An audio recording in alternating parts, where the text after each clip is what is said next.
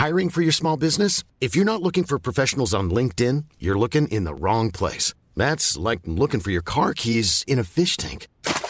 LinkedIn helps you hire professionals you can't find anywhere else, even those who aren't actively searching for a new job but might be open to the perfect role. In a given month, over 70% of LinkedIn users don't even visit other leading job sites. So start looking in the right place. With LinkedIn, you can hire professionals like a professional. Post your free job on linkedin.com/people today. Chocolates are sweet, but they don't last long. Flowers are pretty, and then they're gone. So this Mother's Day, why not give your mum the gift that keeps on giving with Ancestry DNA? Ancestry DNA is on sale now for $99, a saving of $30. Ancestry DNA won't just tell your mum where her ancestors are from, it can also pinpoint the specific regions within those countries, connecting mum to the places where her story started. Ancestry DNA lets us look back across centuries to see where her family lived and where they moved. Combined with Ancestry's massive database of official records, this can open up fascinating migration stories. Who knows? Give your mum Ancestry DNA this Mother's Day and she might even discover living relatives. I know it's possible because it happened for me. Ancestry DNA is safe, easy to use and completely private. When your mum gets the kit, she just sends back a small saliva sample using the prepaid postal box provided. In a few weeks, she'll receive an email with the links to her results. From there, your mother has control of the data and how she uses it. There could be more to your mum's story. Piece it together with Ancestry DNA, now on sale. Terms apply.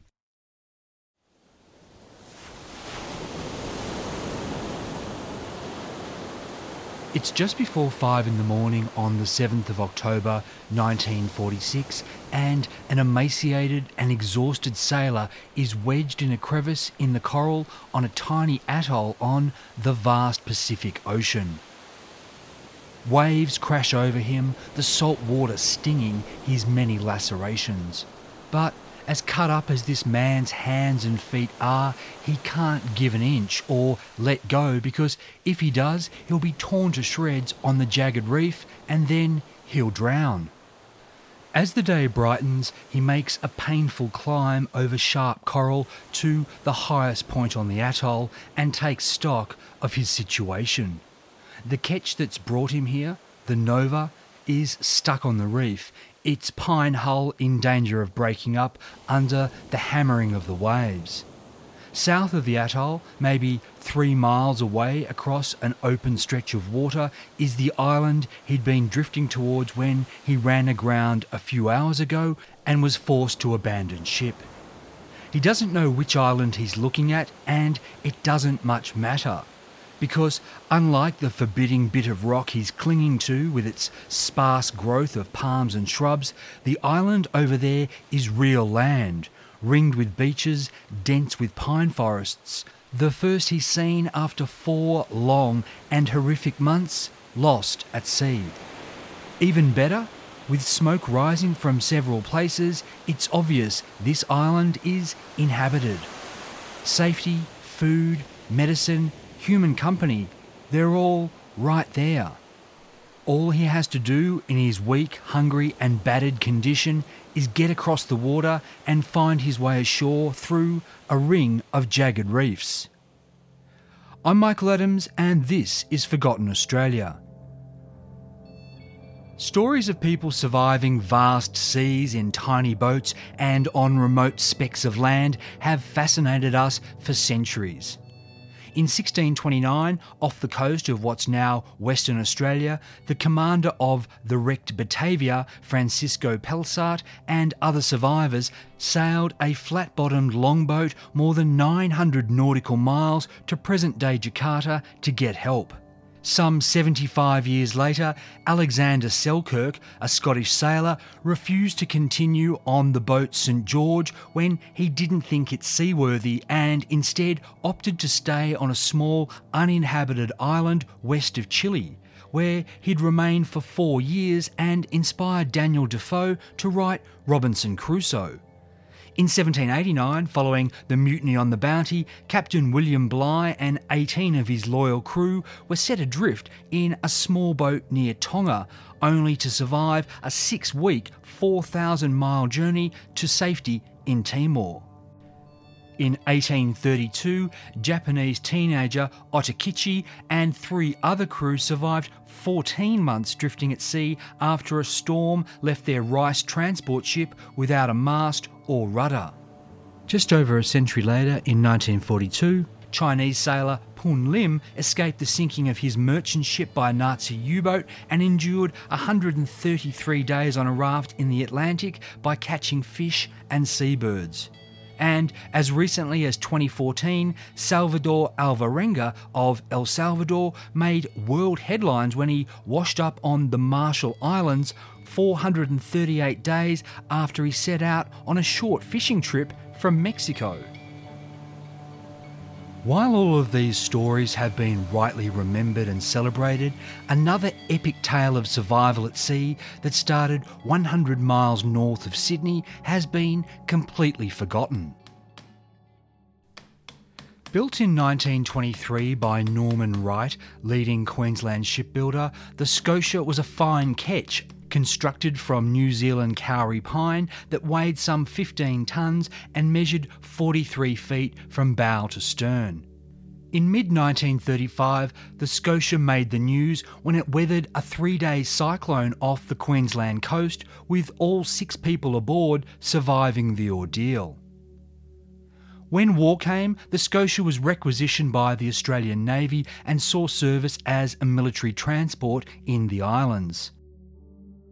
Somewhere along the line, the ketch was renamed the Nova, and on the 16th of March 1946 in Brisbane, the Commonwealth Government sold the boat at an auction of decommissioned vessels. The Nova was bought by Mr. Cecil Wise of Elizabeth Bay in Sydney, and he hired another Sydney-sider, Grant West, to go up to Brisbane and bring the Nova down the coast. 34-year-old Grant West was an ex-Royal Australian Navy man and had a lot of experience handling small craft. Arriving in Brisbane, he looked up Richard Rugg, a childhood friend he'd grown up with in Hurstville, and asked him if he'd join the small crew he was putting together for the voyage. West said he expected it to take 3 weeks and that he'd lined up more work ferrying other boats from Brisbane to Sydney. Rugg, who'd also served in the Navy during the war, cast an eye over the Nova and told his friend to count him out. In his opinion, the ketch was in pretty poor condition and not safe for a voyage of that distance in the southern seas. West said he intended to make some repairs, but Rugg couldn't be convinced. After engaging a pilot to take him along the Brisbane River, Grant West sailed the Nova solo to Ballina on the New South Wales north coast. There, he had repairs and maintenance done to the ketch, and he took on 2 crewmen who he apparently already knew through his maritime connections. Marine engineer Frank Pulling, 44, had operated boats for the Americans during the war, sustaining wounds as a result of Japanese bombing in Oro Bay in Papua New Guinea. He now had a refrigeration engineering business in Casino, though his wife and child lived in Sydney. Grant West's other hire was Frank Anderson, known to his mates as Fred, who'd served with the 7th Division in Syria and with the 9th Division in Borneo. A widower, Anderson planned to spend 6 weeks visiting one of his brothers after the Nova got to Sydney. With the Nova ready for the next leg of its journey, the trio set out from Ballina and arrived at their next port of call, Coffs Harbour, in late May. Clearly not in any hurry, they spent just over 2 weeks there, making friends with local fishermen, while Grant West tried to convince one of these guys to round out his crew. He didn't have much luck until the 8th of June when he took on 35-year-old James Cush, a huge Norwegian sailor who spoke in halting English. With his accent, ancestry and whopping 19-stone frame, Cush, who'd been in Australia since jumping ship in Queensland just before the war, was nicknamed Big Jim, the Norwegian, by wharfies he'd worked with in Brisbane. Grant West's plan was to sail south from Coffs Harbour in a few short hops.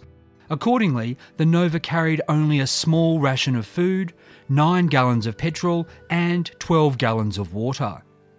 On the same day West hired Cush, the Nova motored from Coffs Harbour and then set sail, covering 35 miles before putting in at the little fishing village of Jerseyville on the Macleay River near Southwest Rocks. The next day they set out again, the plan being to do a straight run to Newcastle, some 200 miles south. 24 hours later, they were closing in on their destination when, 8 miles northeast of Port Stephens, a strong northeasterly wind blew up and damaged their sail. To get ahead of the weather and save the ship, the men fired up the Nova's 65 horsepower engine, usually only used to get them in and out of harbours. What they soon discovered was that they didn't have as much fuel as they thought, and the engine ran out of petrol. The men went for a brand new backup sail that was stowed in a bag, only to find it was far too small for the Nova. Buffeted during the night, they saw the lights of a ship and fired flares and sent an SOS signal with a Morse lamp. A light appeared to blink in return, but they couldn't understand the message. Using the lamp, Cush asked the ship to repeat. But this mystery vessel didn't signal again, and it faded from view. In the morning, the men rigged up the small sail as best they could, but it wasn't much good and the Nova kept drifting north, though land was still in sight. Around 3 p.m. that afternoon, another storm blew up and they were pushed yet farther north. They could still see Sugarloaf Lighthouse near Seal Rocks though, and if they could just catch a favourable easterly with their jury sail, it'd take them in to safety. Another more violent storm hit, thrusting them deeper into the sea and washing their clock and sextant overboard.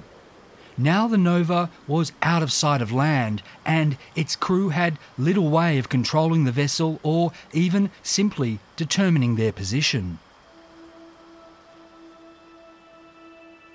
Grant West, Frank Pulling, Fred Anderson and Jim Cush were all experienced sailors and they knew their situation was serious.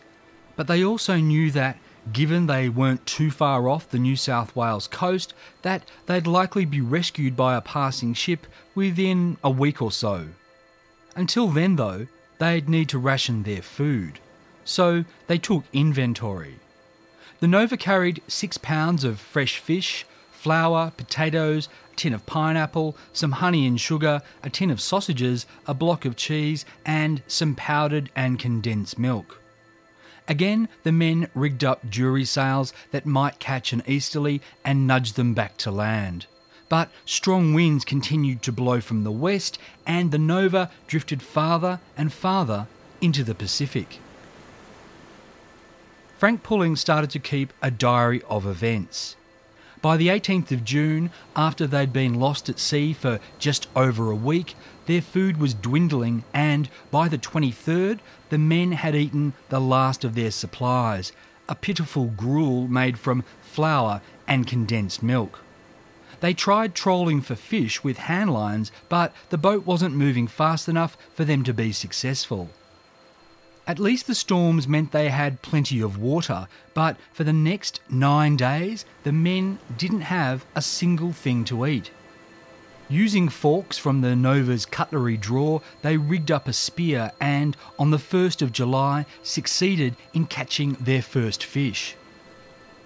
With the small fire they'd kept going by burning rope, they cooked and portioned the catch: flesh, fins, guts, head, everything. But while Anderson and Cush were careful to eat small portions, West and Pulling gulped theirs down and then promptly threw up everything. 3 days later, having caught no more fish, their hunger was so bad that they scraped barnacles from the Nova's hull to make a soup.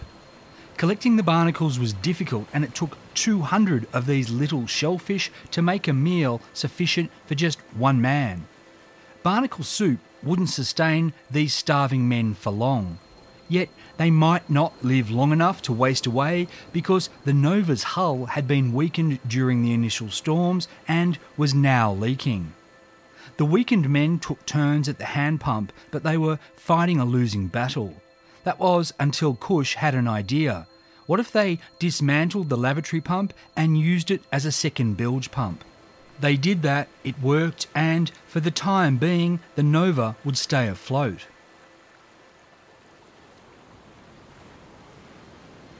When they'd been lost at sea for about a month, the men came to think that they might be lucky enough to wash up on Lord Howe Island. But they weren't lucky, and as day after day passed, they didn't see land or even the seabirds that would indicate that land was close. When the Nova was a month overdue, its owner, Cecil Wise, reported the craft missing to insurance companies, who then notified the Sydney police. It was later reported that a large search of the eastern seaboard was initiated, though if that was true, it wasn't reported in any newspaper that I've been able to find. And that's curious because other missing boats at this same time got considerable coverage. The only explanation I can think of is that the police, hearing that Grant West was known to head off to sea for weeks at a time without telling anyone where he was going or when he'd be back, thought that the men were probably off fishing somewhere and would turn up sooner or later. But even if the police were looking, as they'd later claim, they had no chance of finding the Nova, which was now hundreds of miles northeast of New South Wales. Having eaten nothing but thin barnacle soup for 10 days, on the 11th of July, the men caught their second fish. 5 days later, they were down to their last 2 matches.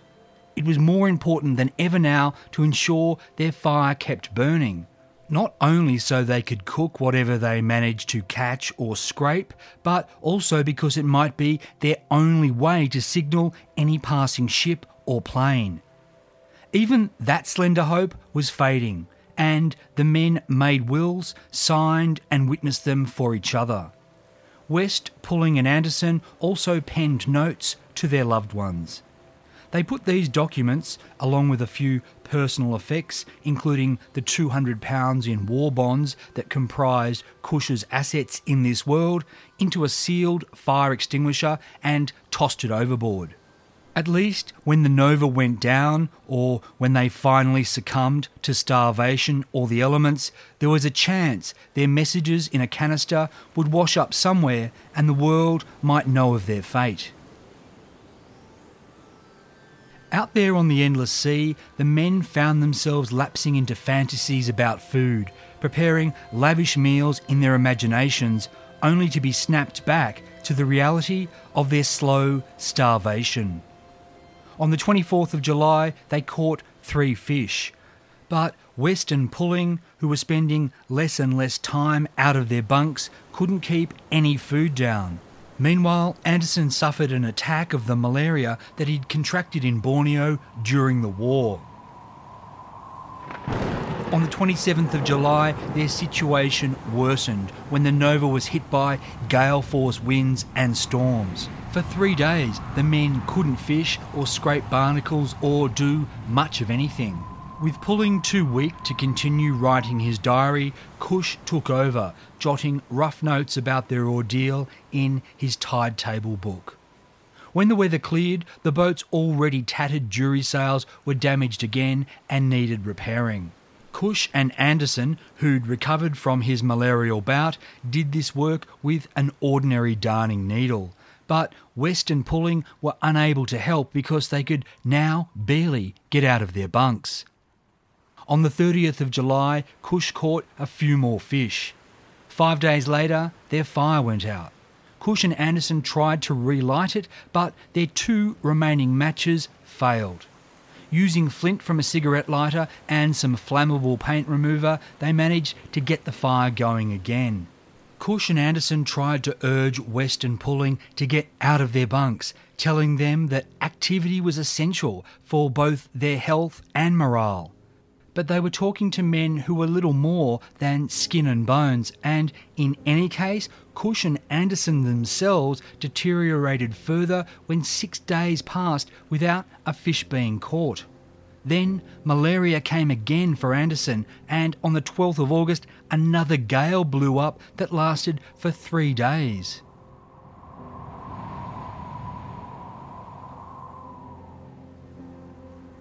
Two days after this weather died down, Grant West, who'd hired the crew for this mission, lapsed into unconsciousness in his bunk. He died at sunrise on the 18th of August. Cush and Anderson were going to conduct a burial service on deck, but Pulling was too weak to get up and pay his last respects, so reading from a Roman Catholic prayer book, they held it by his bunk in the cabin.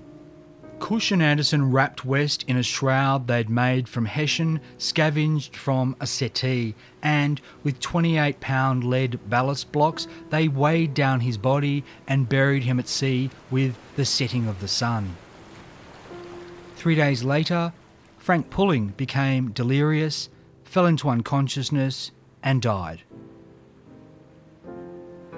Cush and Anderson repeated their grim duties and consigned him to the deep.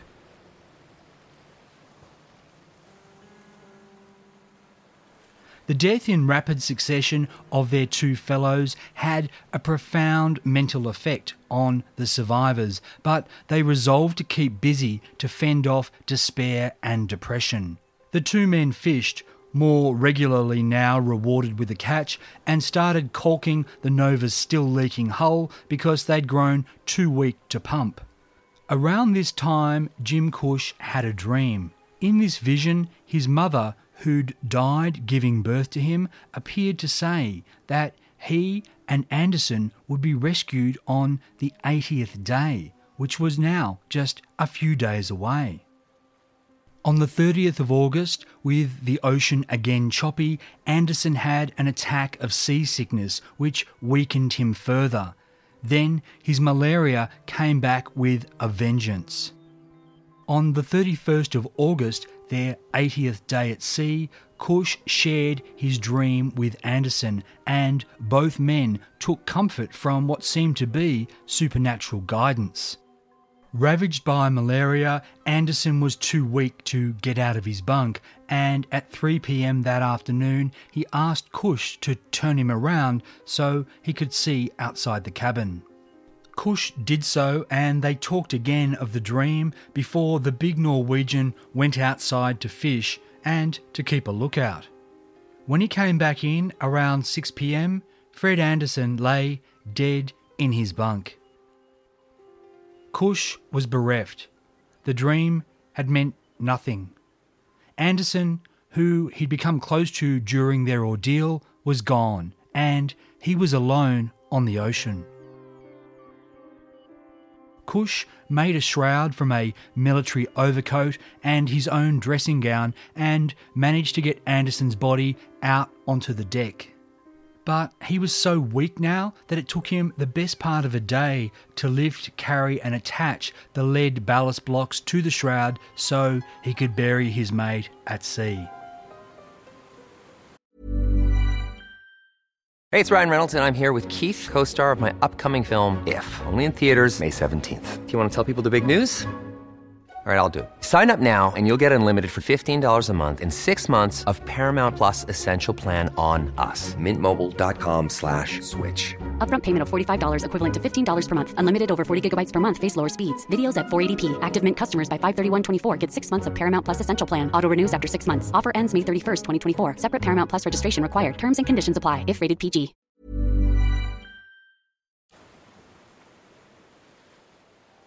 Cush now fought a constant battle against the temptation to just give up. With what little strength he had, he kept himself as busy as he could, fishing and caulking. A week after Anderson's death, he'd managed to stop the leaks entirely and was catching an increasing number of fish. But loneliness and fear of insanity plagued him, and the eternal creaking of the Nova's timbers was maddening. Cush prayed for hours on end, and sometimes God seemed to listen. After praying one Sunday morning, Cush went out on deck as if obeying a voice and found that the Nova was surrounded by fish, many of which he was able to catch with ease. Cush also read aloud from the Roman Catholic prayer book because he feared losing his ability to speak from lack of contact with human beings. Consciously reading aloud, he thought, was also better than his increasing tendency to absently talk to himself all the time. By the middle of September, the weather was getting warm, so warm that Cush felt he was near or perhaps already in the tropics. Then birds began to appear, and this gave him a ray of hope.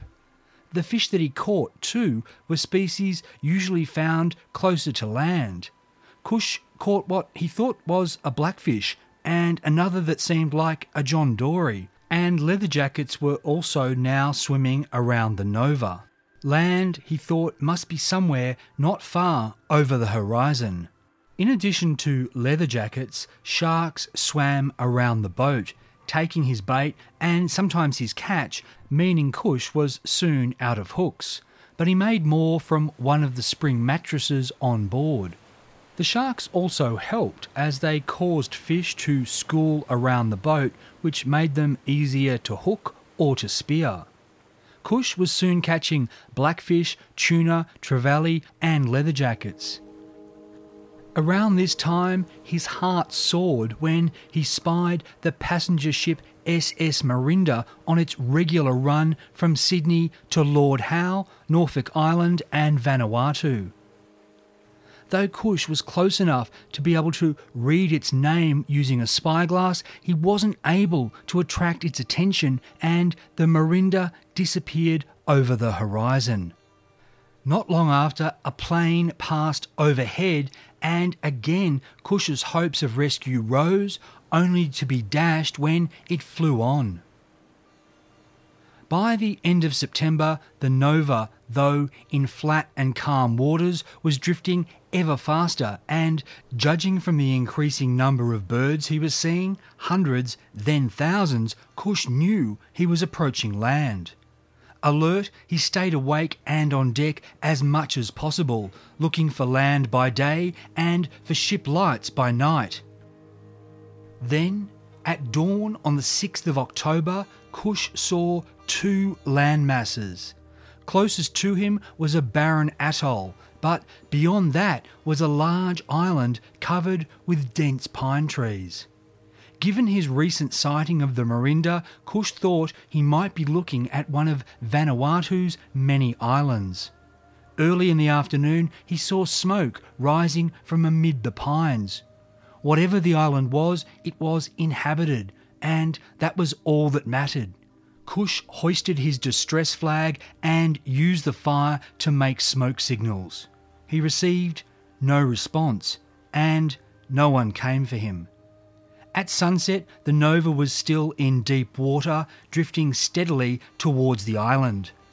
As night fell, Cush put out a sea anchor to slow the boat. Given he was now much closer to the island, he hoped that his signals might attract attention in the morning. But at 2 a.m. on the 7th of October, the Nova smashed against the atoll. A 15-knot wind was adding power to the waves, and Cush feared the ketch he'd called home for the past 4 months might now break up around him. He had to abandon ship and take his chances on the reef.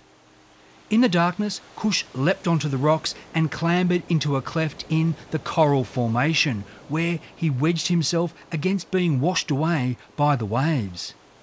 As dawn broke and the seas died down, Cush climbed to the atoll's highest point and saw that there were 3 miles of water between him and the island. Weak, cut and bleeding, there was no way he could swim that distance. For hours, he just lay on his back before summoning the strength to descend to the Nova, climb aboard and get water and whatever else he could salvage. Cush made a crude bed of pandanus leaves and did little but sleep and sip water for 3 days. Feeling a little stronger, he collected shellfish and sucked on the roots of plants he pulled from the atoll. Cush used a magnifying glass to catch the sun and try to signal anyone on the island. But it did no good. Neither did smoke from the small fire he managed to get started with dried grasses he collected. On the 14th of October, after a week on the atoll, he gingerly walked across the reef towards another islet, but the water was too deep and he had to turn back. Cush now knew that no one was going to rescue him. If he was going to survive, he'd have to make one more voyage across the water. On the morning of the 19th of October, Cush started making a raft from oil drums and planks he salvaged from the Nova. 2 days later, he paddled this makeshift craft away from the atoll and towards the pine-covered island. The journey was torturous, his limbs weak, sores stinging, skin being burned by the sun. But finding a gap in the reef, Cush came up on the swampy shore and clambered off his raft, only to find himself waist deep in quicksand. For 2.5 hours he fought against this sucking sludge before finally freeing himself. 132 days after leaving Jerseyville, James Cush was back on solid land and within walking distance of civilization. That was, if he could walk. When he tried to walk, his weakness caused him to fall every few minutes. Cush struggled along a beach, finding a litter-strewn hut in which he discovered a half tin of condensed milk. This, combined with a coconut that he found, made a meal that gave him a little bit of strength. Resuming his journey along the beach, Cush saw a figure coming across the sand towards him. This wasn't a hallucination. The man, Ivar Peterson, was real. The first person Cush had seen in nearly 2 months. Peterson was every bit as surprised when he saw this emaciated figure, dressed in rags, covered in sores, his face obscured by hair that hung past his shoulder and a huge beard halfway down his chest. Peterson offered Cush a cigarette and then escorted him to the house of the gendarme who looked after this place, which, as it turned out, was the Isle of Pines, a former French prison island and part of New Caledonia, more than 1,000 miles from Jerseyville in New South Wales. The policeman's wife gave Cush food, which he ate ravenously for an hour, washing it down with liberal amounts of wine. They took him to a local mission where he sent a radio telegram to the Sydney Water Police. It read, "Advise Wise, owner of Nova, launch wrecked. Grant West, dead of starvation. Anderson, dead of malaria. Frank Pulling, dead of starvation. In bad shape myself, Cush." And it was true. Cush was in bad shape. He'd lost half his body weight, from 19 stone down to 9 stone. All but 3 of his teeth had fallen out. He had scurvy and anemia, and he was covered in cuts and sores and sunburn. There were other injuries too, but these were mental and emotional, and they contributed to Cush feeling that even though he'd made it to safety, that he was still going to die. His saviours were worried too and made arrangements for him to be transferred to the hospital at the US Army's Camp Barnes at Noumea. And Noumea, 80 miles across the Pacific to the northwest, was where an Australian named Jim McDougall was taking a holiday, and he couldn't believe his luck when he heard about Cush being found on the Isle of Pines. That's because McDougall had been a journalist since 1924, when the strength of his writing had seen Keith Murdoch personally give him a cadetship with Melbourne's Herald newspaper. After nearly a decade there, he had taken off for Europe, getting into adventures that saw him interview soon-to-be assassinated Austrian Chancellor Engelbert Dollfuss and landing for a few days in a Serbian prison. Back in Sydney in 1937, McDougall was appointed picture editor for Frank Packer's Daily Telegraph before, in 1946, defecting to The Sun, where he was given a front-page daily column called Contact. Now, a worldwide scoop had literally washed up near him, if he could get to Jim Cush before anyone else. Jim McDougall hired a ketch and made for the Isle of Pines. Arriving at the gendarme's house, he found that he'd sailed right past Cush, who'd already been sent to Noumea for medical treatment. But the French policeman told McDougall what he knew, that Cush had washed up on a jerry-rigged raft, that he'd been covered in hair and had lost half his body weight, that he'd eaten ravenously and was overall in pretty bad shape. McDougall hightailed it back to Noumea and found Cush in hospital. He described him as a, quote, Crusoe-like figure, face encased in a huge black beard and hair lank and shaggy. When the reporter walked into the ward and announced that he was Australian, Cush's response was, quote, well, sit down and let's have a drink, before he ambled to a cupboard, plucked out a new bottle of liqueur and poured himself and his guest schooner-sized glasses. McDougall wrote, he has hundreds of cigarettes. The French people have made a hero of him, sent him bottles of champagne and liqueurs.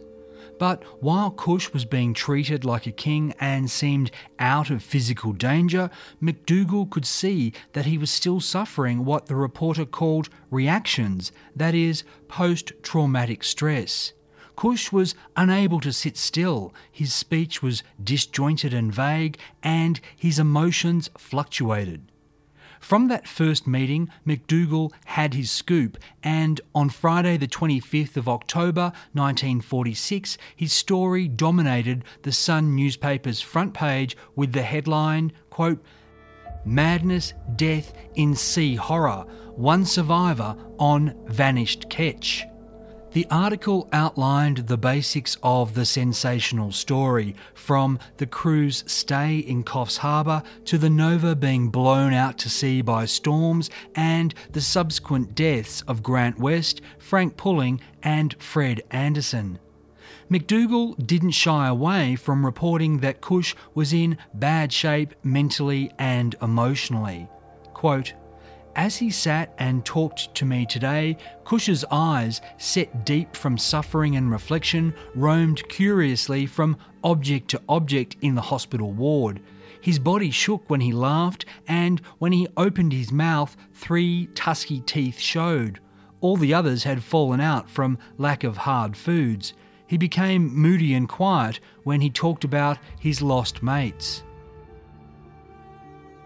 Cush told McDougall, quote, the loneliness was terrible, it nearly got me down.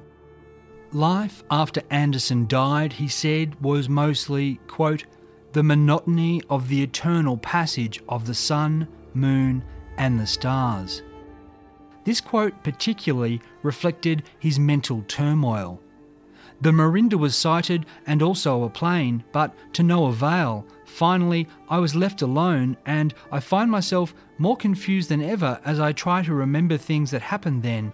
But I cannot tell you all the little things, only the tale of the ordeal of days under the blazing sun on a sea that reeled before my eyes. At this point, Cush didn't mention praying or God or visions, but instead said that his one consolation was a book called Failure of a Mission by Neville Henderson, which recounted this British diplomat's unsuccessful attempts to avert war with Hitler's Germany. It was an odd book in which to seek solace when trying to survive the fight of your life. But Cush in this first interview, was all over the place, announcing he wanted to recuperate for 3 months back on the Isle of Pines before saying, quote, "And tonight I would like to go to a dance. Not to dance, but to feel again the touch of civilization." Cush's story, as related by McDougall, made headlines around the world, not least because him having survived for 4 months at sea on a small craft was thought to be a modern-day record. It was in this vein that newspaper reports also made passing reference to other epic sea survivals, including that of Australian sailor Murray Chambers, who on the 9th of December 1941 had survived a Japanese submarine attack on his merchant steamer and then been the only one of 24 men to survive a 2,000-mile, 38-day lifeboat trip across the Pacific. Side note, I'm telling Murray Chambers' strange story in a special bonus episode, so be sure to check it out. Over the coming days, Jim McDougall visited Jim Cush frequently in the hospital. In his front page article for The Sun on the 28th of October, he noted, quote, "It has been hard to get a narrative from Cush because details are not clear. He is not certain of dates. Cush is suffering reaction and this morning did not want to walk and talk. When he did resume talking, he was serious and sombre, asking McDougall to make contact with Fred Anderson's family to tell them that he died fighting to his last." Cush told the reporter about the fire extinguisher floating out there in the Pacific that contained his dead mate's messages, and he said he hoped whoever found it passed these last words on to their loved ones. Cush, who wore a cross and a St. Christopher medal, also asked for a copy of Key of Heaven, a Catholic prayer book. As he explained, quote, "When everyone else left me, I still had God." And now he related his story of the miracle of the fishes. Even if not stable mentally and emotionally, Cush looked better after a shave and a haircut. McDougall noted, quote, "He is a handsome man." Cush again said he wanted to go back to live on the Isle of Pines with his rescuer Ivor Peterson, who'd accompanied him to Noumea. He said that the Isle of Pines was a fisherman's dreamland. Quote, "I think I might find life more pleasurable in these islands than back in Australia." Leaving Cush to continue his recovery, McDougall returned to the Isle of Pines and went out to the atoll to see the Nova for himself. There he found the boat on its side, slowly breaking up. His report was filled with poignant detail. Quote, "The 2-acre atoll is strewn with papers belonging to the dead men. I found a note began by pulling on July 10. It reads, 'My darling wife, my darling wife, my darling.' The writing is weak, suggesting Pulling's despair and delirium. A few feet away was ticket number 40503 taken by Grant West in lottery 1335. Here and there are food and clothing ration books. Where Cush slept on his last night on the atoll are his shoes, trousers and a torn copy of Adam Lindsay Gordon's works. On the first pages are these lines. Lights grow dim, yet some must swim when others sink, and some must sink when others swim. Make merry, comrades, eat and drink. The lights are growing dim." On the same page was, "This has been and this shall be, here or there, in sun or star. These things are to be and will be, those things that were to be and are." Back in Australia, Sydney Police announced they were inquiring into the circumstances of the Nova's disappearance and Cush's story, as reported by McDougall and in the diaries and notes Pulling and Cush had kept, which had been sent back to Australia by airmail. Naturally, with Kush the sole survivor, his story had to be confirmed as far as possible, and the Sydney authorities set about comparing what he'd said and written to tide charts and wind and weather reports. Kush's hopes of becoming a Nemean fisherman were dashed, though, when authorities there refused his request for a local angling licence pending the results of the Sydney Police's inquiry. And Kush's situation was further complicated because, having jumped ship years ago, he no longer had a passport to prove who he was and where he was from. People flying back to Australia from Noumea told reporters of meeting Kush. One said, quote, "There are times when his mind seems to be up in the clouds and he just does not know where he is."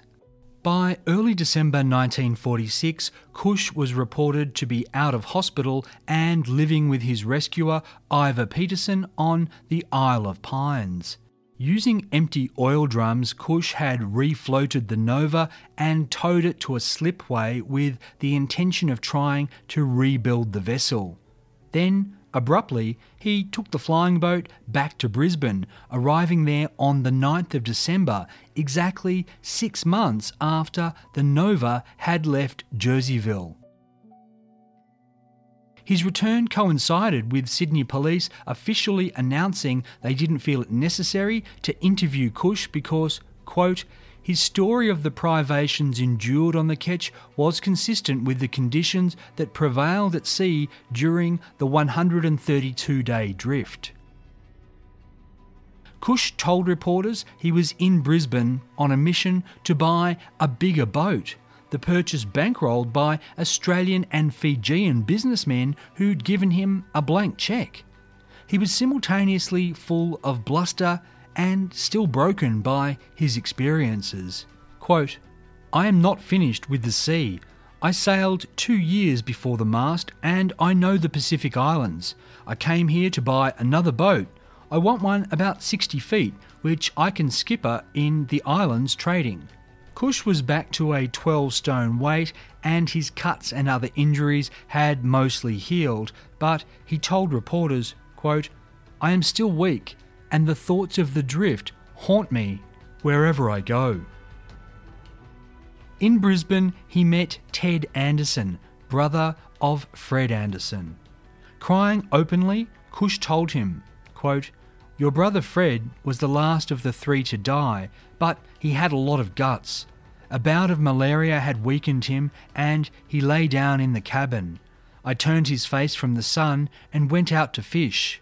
This was the 80th day out, and Fred was comforted because I told him that a few days before my mother had appeared in a dream and told me we would be saved on the 80th day. I had never seen my mother because she died in giving birth to me, but the vision comforted both of us and we firmly believed in this guidance.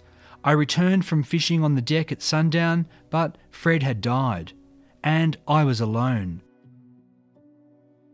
Reporting this story, Townsville Daily Bulletin's journalist noted, quote, "Kush still bears traces of the ordeal and his face twitches continually as he speaks. And in the photo of the 2 men that ran in the Courier Mail, James Kush looks handsome and absolutely haunted." These days, Kush would have been paid a fortune for the rights to his story and been able to avail himself of psychological counselling to help him deal with his horrific experience.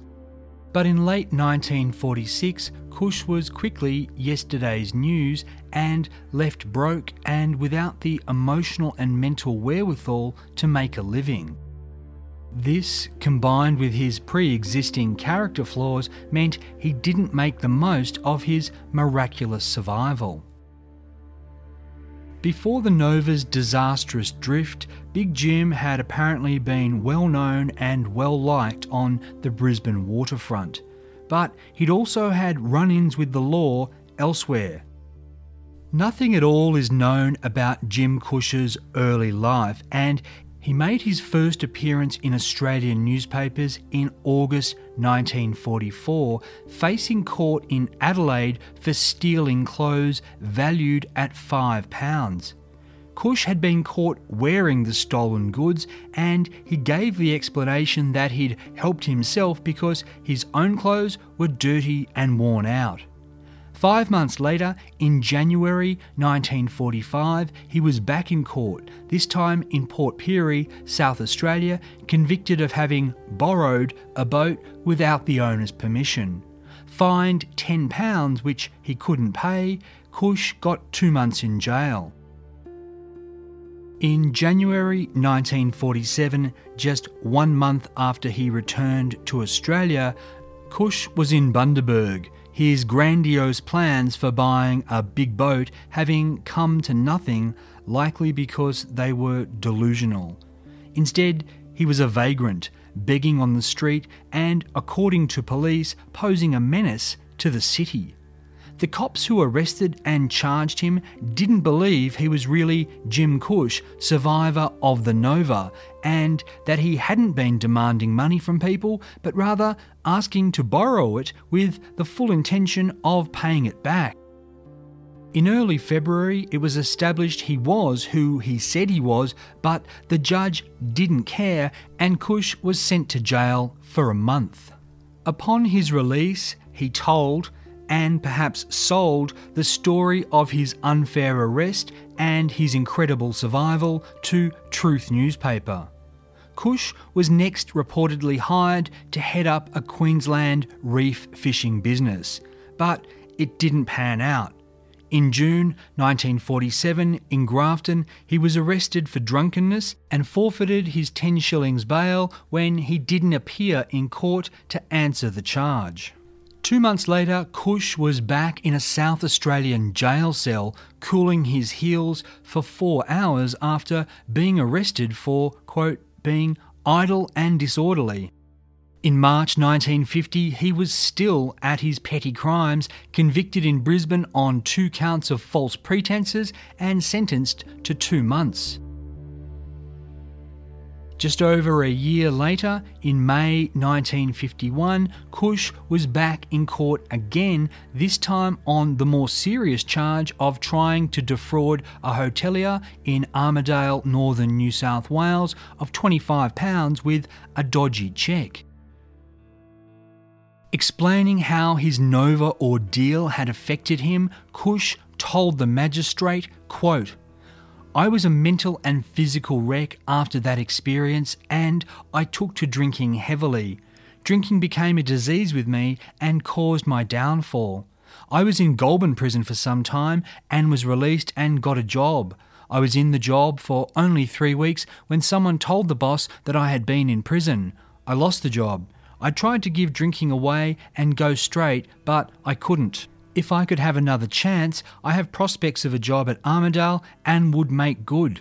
Prison is no good. If a man goes to prison, he's got nothing when he comes out." The judge was unmoved and sentenced him to 6 months jail. Kush's downfall made news around Australia, including the Maryborough Chronicle in Queensland's headline, "Castaway, Sent Away." What awaited Kush when he came out of prison at the end of 1951 isn't known because he didn't appear again in any newspaper I've been able to find. That is, with the exception of The Age on the 9th of September 1960 in an article headlined, "Big Jim was adrift 5 months." The piece was a short, colourful and often inaccurate recap that claimed after his return to Australia, Kush, instead of suffering legal troubles, had simply bought that big boat and heeded the call of the sea. The article concluded with the cheery sentence, quote, "Today Kush is still sailing the South Pacific in his new boat." While the Age writer provided no evidence for this, it'd be nice to think that somehow Big Jim Kush did finally find some peace on the Pacific. I'm Michael Adams and you've been listening to Forgotten Australia. Don't forget to check out the side story to this episode about Murray Chambers, another Australian who survived against the odds at sea. And if you've enjoyed the show, please leave a review or rating at iTunes and tell a friend or two to give us a listen. To see photos, headlines and articles about this and other stories, head to ForgottenAustralia.com and the Facebook page Forgotten Oz Podcast.